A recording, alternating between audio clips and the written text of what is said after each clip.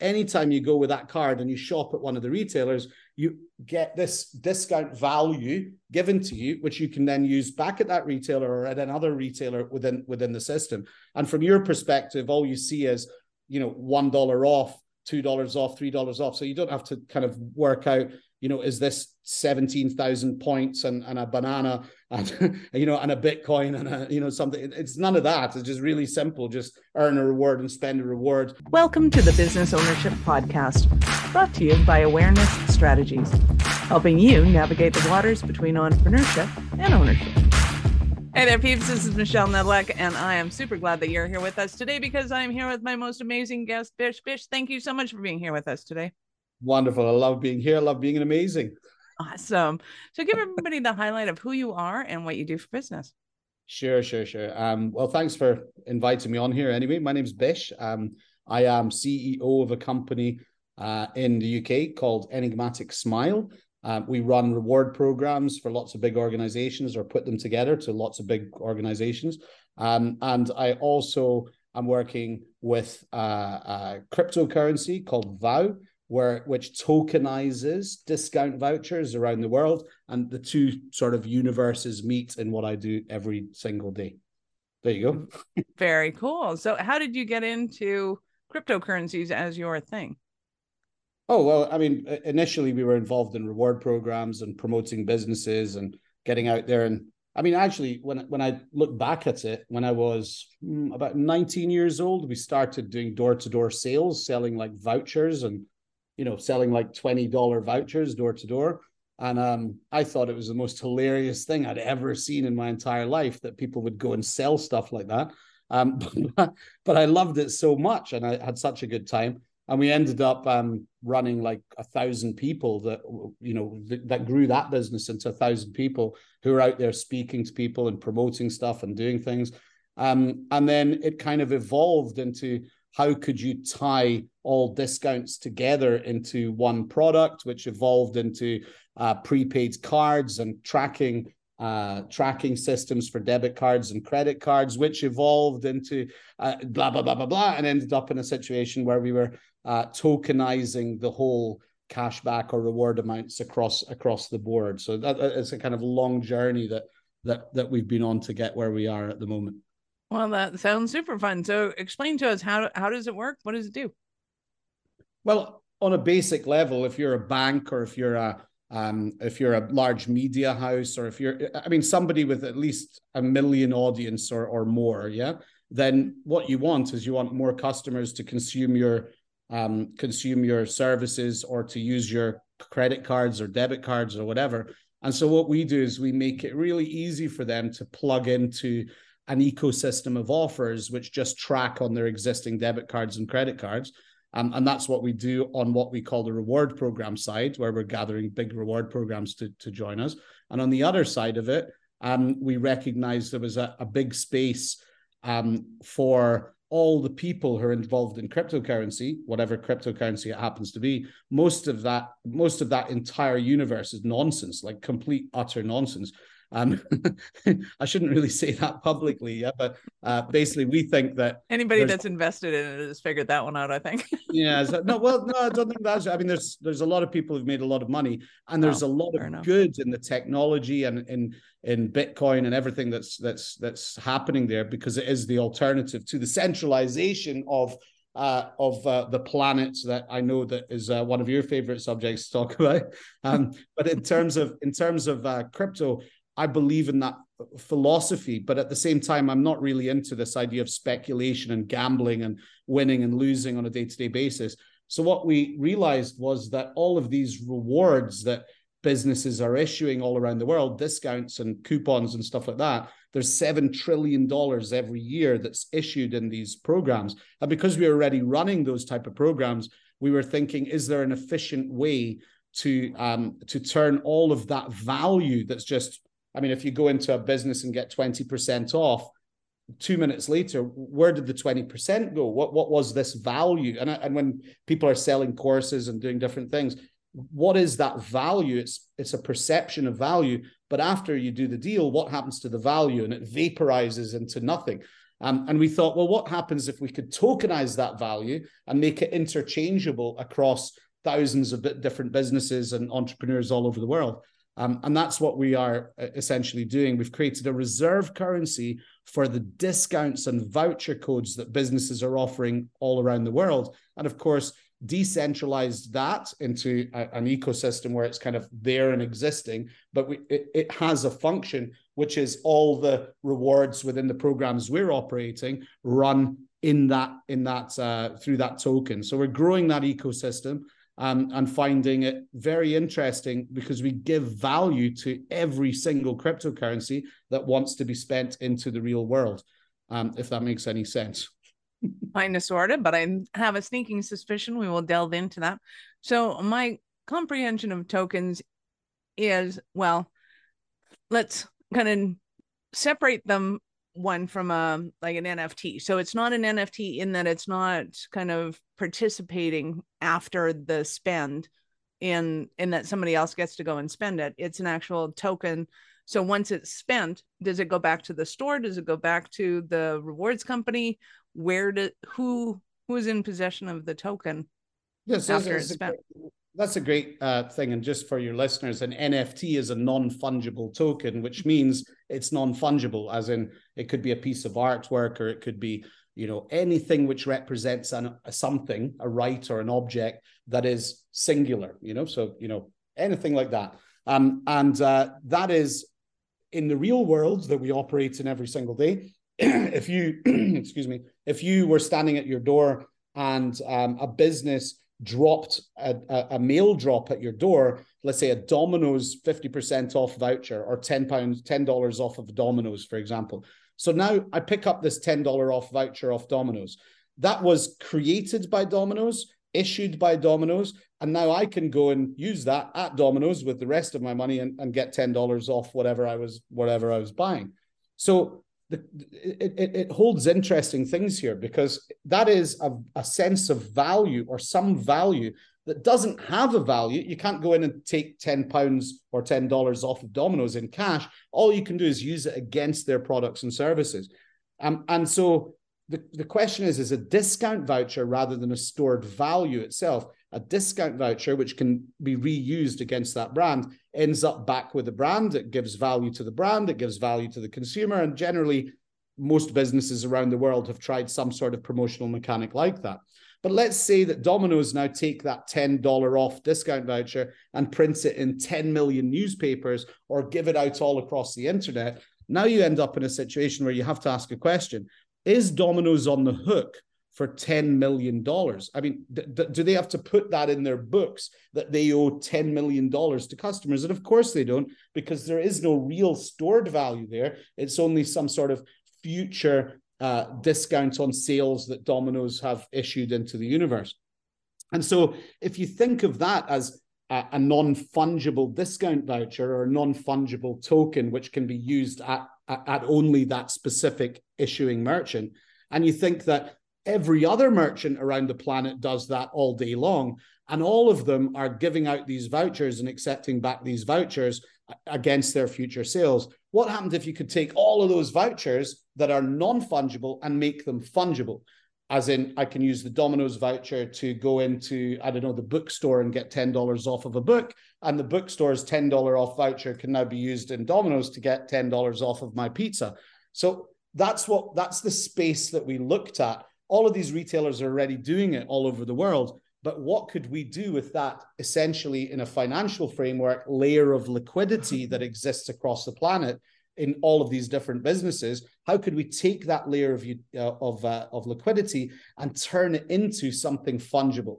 And the way we do that is by allowing the retailers to first start issuing those discounts in a digital way so it can be tracked, making sure we make them transparent on the blockchain so everyone knows which discount vouchers people have given out and which ones they need to accept back from people. So it's a fair sort of ecosystem. And then to protect against default, and in order to make the process transparent, we ask the retailers to purchase 20% of the value they want to issue in discount vouchers as a sort of stake within the system. So if they want to issue $1 million, they stake $200,000, issue $1 million, and once they accept back $1 million, they burn the $1 million and they get back their $200,000. So we've created this ecosystem where, because all merchants are issuing and accepting, and they've all got a stake behind what they're actually doing, you create an experience for the consumer where the discount vouchers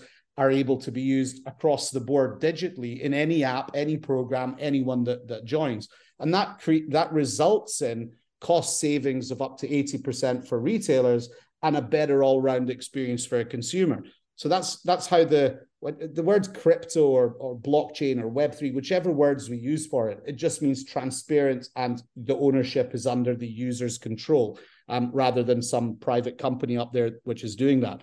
That's what we do in the tokenomic sense. But in the actual normal reward program sense, if you're a reward program participant and you, everybody probably, so your listener does engage in some form of reward program.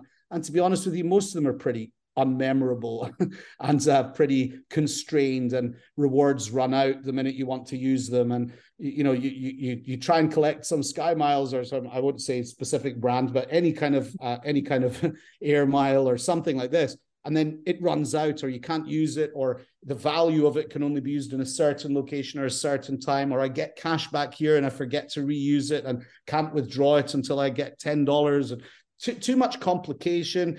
I can only use it in this merchant, that merchant. It's just not what I want in form of a reward, because to be honest with you, most Americans and Canadians and UK people have maybe 11 different discount cards that nobody ever uses. And they all use them once or twice and then forget about them. And at the same time, I walk into a restaurant. One of my favorite foods is Indian. When I go into the local Indian restaurant, the guy, Abdul or whatever his name is, turns around to me and he says, thanks for being an awesome customer. You can have 10% off. I didn't ask for it. He just gave me 10% off because I'm a good customer. So I don't, this whole thing, this whole space has been ripe for disruption, and no one's done it right at scale in a big way. And that's the kind of thing I'm enthusiastic about on a day-to-day basis. Nice. So is it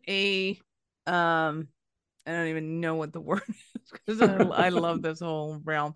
Is it something that I can like take on ShakePay and then go and spend it on, as cash, for lack of a better word? Yeah. So when you look at regulation and stuff around the place, it's kind of strange, because you can have something called a prepaid instrument, which is something where people prepay for. So if you pay for something, then theoretically the money there should be backing it, like a gift card or something like that. Whereas that a discount voucher, as I said earlier, isn't something where you can actually take into Domino's and get them to give you $10 back, because nobody thinks that way. You just know it's a discount. And so in terms of the way that this process is promoted and explained, it is very simple. It's not cash redeemable. It's only usable. And that's the real thing that people want, is more and more and more usable value in an easily usable way. So yes, you link your credit card or debit card up in any program that's connected, and there's tons of programs joining up all the time. And anybody who wants to run a reward program just plugs in, and they get tons of merchants, tons of offers, everything for free. And then once you've linked your Visa card, your MasterCard, your any kind of card to the system, anytime you go with that card and you shop at one of the retailers, you get this discount value given to you, which you can then use back at that retailer or at another retailer within the system. And from your perspective, all you see is, $1 off, $2 off, $3 off. So you don't have to kind of work out, is this 17,000 points and a banana and, and a Bitcoin and something. It's none of that. It's just really simple. Just earn a reward and spend a reward, 90 IQ level, very simple, that all of us kind of can interact with on a day-to-day basis. And I can tell you that since my mum started using it, whereas just like she downloads an app and begins, it's a no-brainer. So if my mum uses it and she likes it, then I think everybody on the planet can enjoy that facility. Thanks. So it is essentially an app that I can download, and then when I go to a merchant, I just open up the app and go, hey, what's my thing? Or does it recognize me somehow as being a participant in all of this, and that I get to, hey, do you want to spend your $10 or you get your 10% discount? So do they ask me, or am I actively participating, or am I passively participating? You're completely passively participating in terms of the earn.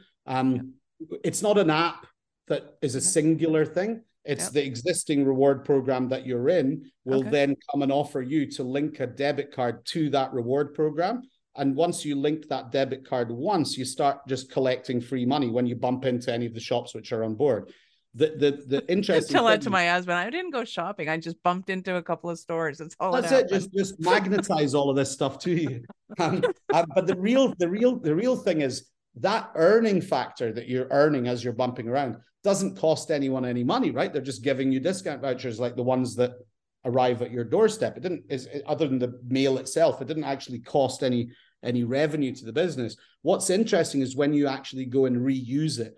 So the system we're only interested in is maximizing the people's ability to be able to reuse it and making that process as easy as possible within as many reward programs as possible. So when you want to go and reuse it, that experience should be as easy as using Apple Pay today, right? It should be just that simple. And that's what we're doing, working with reward programs to ensure that their interfaces are capable of that smoothness that consumers want. And let's face it, you know, in the old days, you used to walk into a shop and they used to give you a little sort of docket that you fill in your details to join the program. All of that data is just out there with somebody watching you. We give you complete control of the data within any of the systems that are there. So we're built in the UK and in Europe, we use GDPR, and that's kind of working its way around the world, you know, into everywhere as a standard where data belongs to the actual person whose data it is. So we build on those standards, and we're all PCI level 1 service providers and stuff. So it's all very secure and detailed, and creates an environment for an end user, which is pretty much, you know, pretty cool. So if you're a consumer, then you can just join it and enjoy yourself through any reward program. And if you're a reward program operator, you can just plug in and get more offers for your consumers to make it better for them. So it's an ecosystem play in that way. And getting back to the kind of point of the whole thing, what's interesting is the idea of control over people. If you are a supermarket and you issue points to Michelle when she goes shopping, and those points and the value of those points are determined by the supermarket. So you collect 5,000 up, and in the end, you can have a Don't Mess with the Zohan DVD that you didn't even want, okay? If that's how the value is created, that is determined by a third party, it's similar to the way that money is issued in the first place, which is by a central party issuing money for a country or a region or however it works. And although that's kind of a controversial subject, the centralized issuance of currency is what you break when you allow any retailer to start issuing a sense of value within a wider network. And that aligns perfectly with the ideas of blockchain, and where the whole idea of self-sovereignty over your money and your identity and everything comes. So I think that's where we're at. I'm talking a lot. You're doing great. And I'm going, I wouldn't know what questions to ask you and what I should be asking you. So in looking for clientele, what kind of things are they looking for? So I, as a consumer, let's start there. If I want to join the system, how do I do that? Like, what am I looking for? Yeah. So let's say you're just a normal person like me or you. Say I'm normal. No, I don't think that would fly. That may not be the truth, but just a normal, whatever a normal person looks like. Yeah. I don't really care about anything other than I just want to spend less money for more stuff, right? That's basically what I want.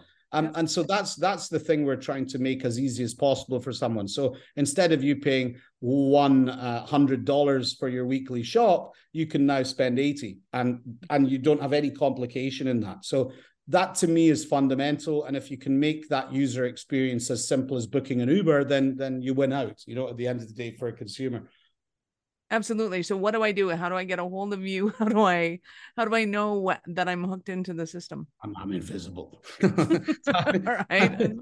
I got to step on one foot, bounce around 3 times. Big Yeah, magic that's it. wish. Right? The handshake and all that. No, so the idea is we don't work with consumers directly. Yeah, so we're not Okay. a consumer But how do driven. I, like, I know when I sign up for a points reward card, how do I sign up for this? Yeah, our thought process is, in order to build a worldwide ecosystem, I'm never going to be able to sign up every consumer in Canada. Come on. So what we do is we find organizations which already have every single customer signed up and give them the ability to plug into a better way of rewarding people. So we would approach a bank, let's say, in Canada, or we would approach, which is now Canada's kind of on the roadmap, but it's not something we're live in. But we find any organization in Canada which wants to outcompete all of their other reward programs with better offers and stronger reward systems, and just plug into them. And they already maybe have 5 million end users who are automatically enrolled into the system. Okay. So if I have this thing called Scene right now, which started off as movie credits,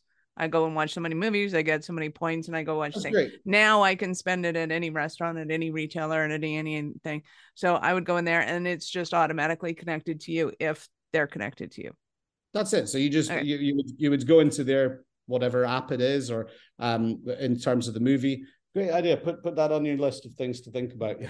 So basically, when you go into the movies and you get your reward card, presumably they have a website or an app or something where you check that.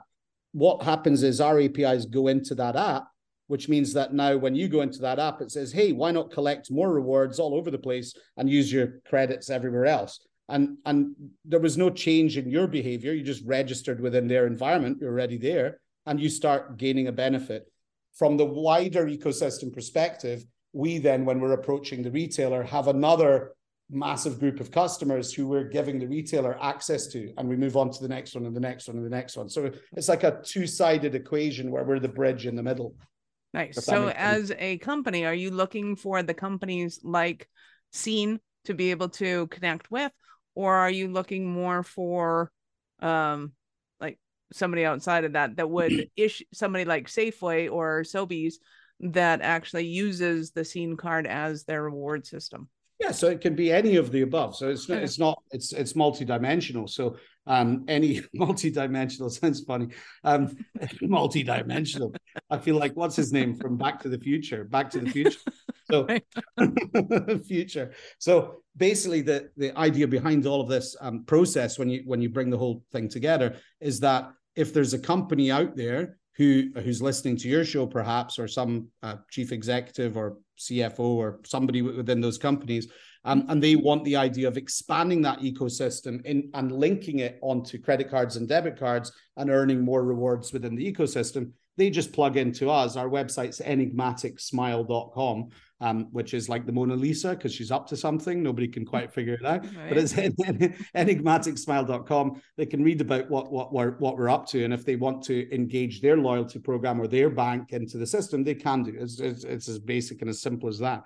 But from a wider ecosystem play, we just want to, I guess, now onboard more and more merchants. We just started India. We've got the top sort of 20 retailers joined us in India, and the biggest newspaper groups are starting promoting and onboarding users. So we just work and build collaborative ecosystems with the experts in whichever market that are there, and apply some new ways of thinking in terms of the value matrix to those partners, if that makes sense. Thanks. Absolutely, it does.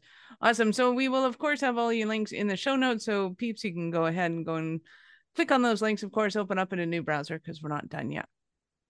So I get to ask you, at what point in life did you know that you're especially kind of crazy enough to think that you could become an entrepreneur? When I was selling, I had this friend at school called Wayne, and we used to try and figure out how to make money in the school out of selling packets of crisps, out of doing the tuck shops, out of doing everything like this. And by the time we were 16 and 17, we were running discos and club nights for lots and lots of people, and hiring DJs. And I don't know, it just kind of grew from there over time, you know? And I think that was all just ignorant fun at that time. So I'm not sure where the enthusiasm of that age was just wild and unbridled. And then when it turned into the cold, hard reality of actually having to feed yourself from selling, then you have to get reasonably good at selling. And we did that in the most hardcore way possible, selling door-to-door, commission-only type stuff. So then leading and training people and developing networks of people. And then at the end of the day, you realize that there's a lot more to business than just the people and the sales. And you try and gather all those parts, and you chase your tail, and you panic and you stress, and you go through all the ups and downs and crazy, dangerous times and good times and everything. And then hopefully you get a little bit good at it with a little bit of luck and focus, and it all kind of works. So I guess like it's been in my blood since I was a baby. That's awesome. So when was the first time that you hit $1 million in sales? Well, actually, when I was 24, we had like way over $1 million in the bank. And that was literally from knocking on doors and training people to knock on doors. This is coming from a small guy who lives in an island who'd never, at that time, we lived on an island and there was no black people on the islands, right? There was nothing like that. I mean, that's how insulated and behind the times we were. And I still remember I went down to London to look for my fame and fortune and start something. And I still remember the day, and this is just an aside, where black became a difference, because it didn't even exist in my brain as a difference. People were just people. And one of my friends told one of my other friends, yeah, but you're black. And my brain sort of folded in, and I went, you're black, but I guess so, and I still remember that fold in my consciousness happen. That's how sort of ignorant and naive I was. And I was probably about 19 when that happened to me, at that exact moment. And so from there, 3-4 years later, we were at that level of success, but all we were doing was just getting messed up every single day and just throwing money out and driving Ferraris and like crazy level of madness with no, and I think inside of myself, I had such a deep moral compass that eventually that lifestyle didn't become important to me anymore. I wasn't driven by that anymore. I wanted to do something more meaningful. And I think it took a good few years to be in the situation where we could. And I think that from making £1 million to losing £1 million, to having negative £1 million, to making £1 million, to losing it, to making £5 million, to losing all that, to all the decision making, I never found making money a problem. Making money is easy, but actually making it into millions and millions and millions of pounds is the hard bit. Yeah, the getting £1 million isn't that hard. Yeah, which maybe sounds stupid to say, but as long as somebody wants something you got, then it's pretty easy. It's trying to figure out how you get to a business that's worth and pulling in a lot more than that, and that's a whole different ballgame. A whole different ballgame. So, in this new ballgame, what do you find as kind of paramount? What are you learning that you didn't know before? What are you trying to put together that you hadn't put together before? It sounds sort of cheesy, I think, but I hear lots of people say it. If you know what your why is at the core of everything, then when the shift when the ship hits the wall. Excuse me, beat that out. When the stuff gets impossible to handle and the pressure becomes insane, and you're in the middle of the vastest ocean where there is no light at all, like literally no light at all, then as long as your why is there, strong enough, and your why can't be like a personal why, in my opinion, it has to be bigger. It has to be as big as proportion to the success you want. Yeah. So that's why I think my why is like, we want to create the biggest worldwide reward ecosystem on the planet. Yeah. And even bigger than that. So because that was my why, then when the problems happen, you kind of, as they inevitably do, you kind of find a way through. So I think without that, everything is worthless. And I think what I've discovered recently, as in over the last maybe 3 years and Back to the Future, the idea of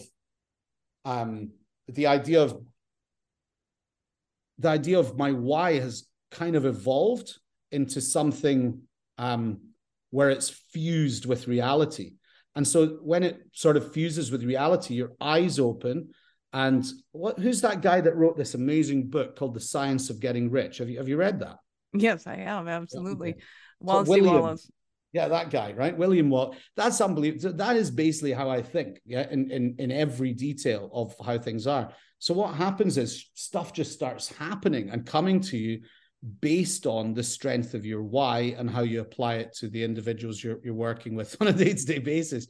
And I think that the most difficult thing is people's perception of you. If they have seen you go down and up, everyone wants to be with you when things are on the up, and you build. And when people doubt it, then and they see you on the down, then they start, looking down at you or whatever they do in that way. But when you bring it together and it's all happening, everyone wants to be around you. And as long as you don't, if you kind of use this word of maintaining humility and just keeping going with pure focus on your why, it just keeps coming and everything just gets easier and easier and easier and easier. So I think the why and the processes and all the people being put into position to to transition from 5 million or 10 million to 100 million is the stuff that I'm sort of deeply interested in at the minute, is how to learn from others to perfect that part. But it's hard to establish those connections with people on that level without a feeling that you're trying to get something from them that's monetary, right?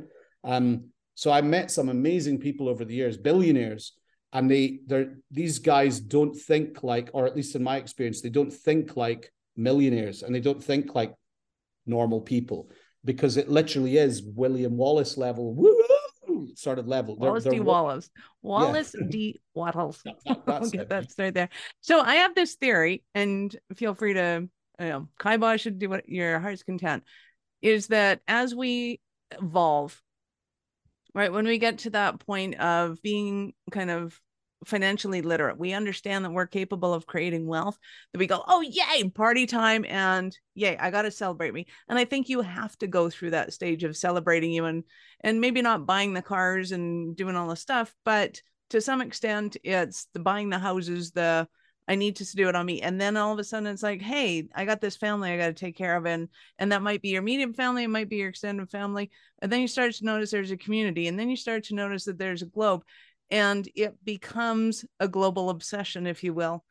Whereas it's not about you. And I don't know if that transition is a voluntary transition, or if all of a sudden a light bulb just hits in you, and it's like you're on this journey and all of a sudden you're on a whole new highway. It's like, hey, we're on a new highway. Huh, I need a bigger, faster, better car to be able to accommodate this thing. And that your entrepreneurial brain starts to kick in and go, hey, we could solve bigger problems. We could solve global problems. Is that kind of, in your experience, kind of how it went down? Or was it an intentional sort of, no, I'm getting out of this and I'm going into that? Or how did that all happen? No, mine was the opposite way. By the time I was sort of 26 or something, mine was 100% attentional to where I am now, but I didn't intend all the pitfalls and stuff along the way. And it always was focused global, that the why was global. But I do appreciate the omnidirectional approach people can see it with. I think what's very difficult is that I really don't think it's possible for everyone.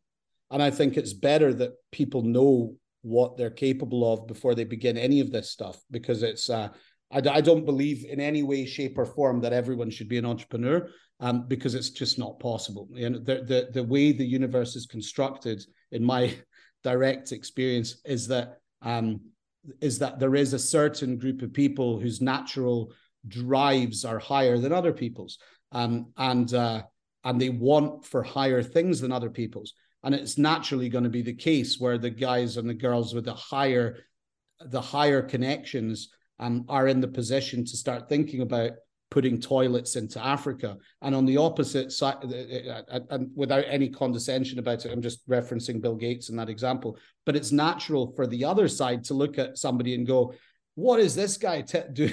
What is this guy doing? He's trying to control us all and destroy our entire universe and control everything.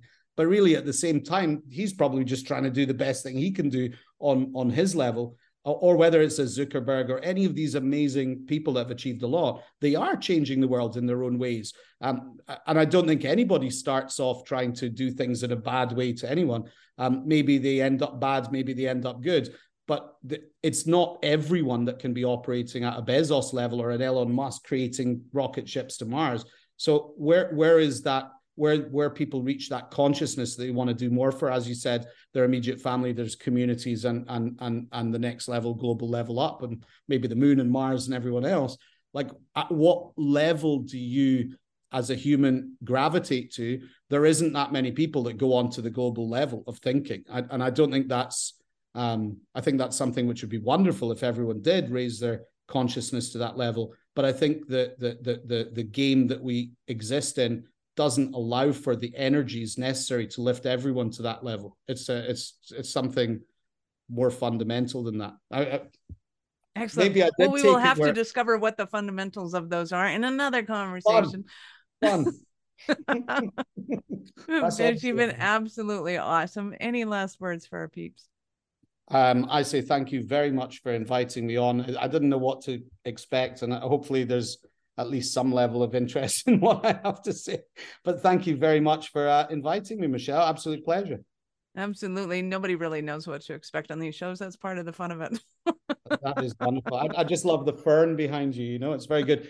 I'm going to scan that in a minute and see which amazing profile leads. That'll send you to my LinkedIn. So go ahead and join up and connect with me. And there you go. There you go. I'm now a follower. Thank you, Michelle. Thank you. Awesome. Thank you so much for your time. I appreciate it, and I know how valuable it is. Bye-bye. Thank you so much for yours. Thank you. Bye-bye. Peeps, this is Michelle Nedelec. Thank you for being here with us today. Be sure to subscribe to the show, share it with your friends. We love helping entrepreneurs grow. Are you running a business over 7 figures but still struggling with technology headaches? Pay attention. You do not want to miss this offer. This podcast episode is brought to you by Awareness Strategies, who is offering a custom-built digital adoption roadmap for anyone running a business over 7 figures who's wanting to grow their business in the next 5 years. And it's not just a roadmap. They offer full implementation as well, if that scares the out of you. Check out awarenessstrategies.com/roadmap for more details today. The link's in the show's notes. Don't regret not doing this. Do it now. That's awarenessstrategies.com/roadmap.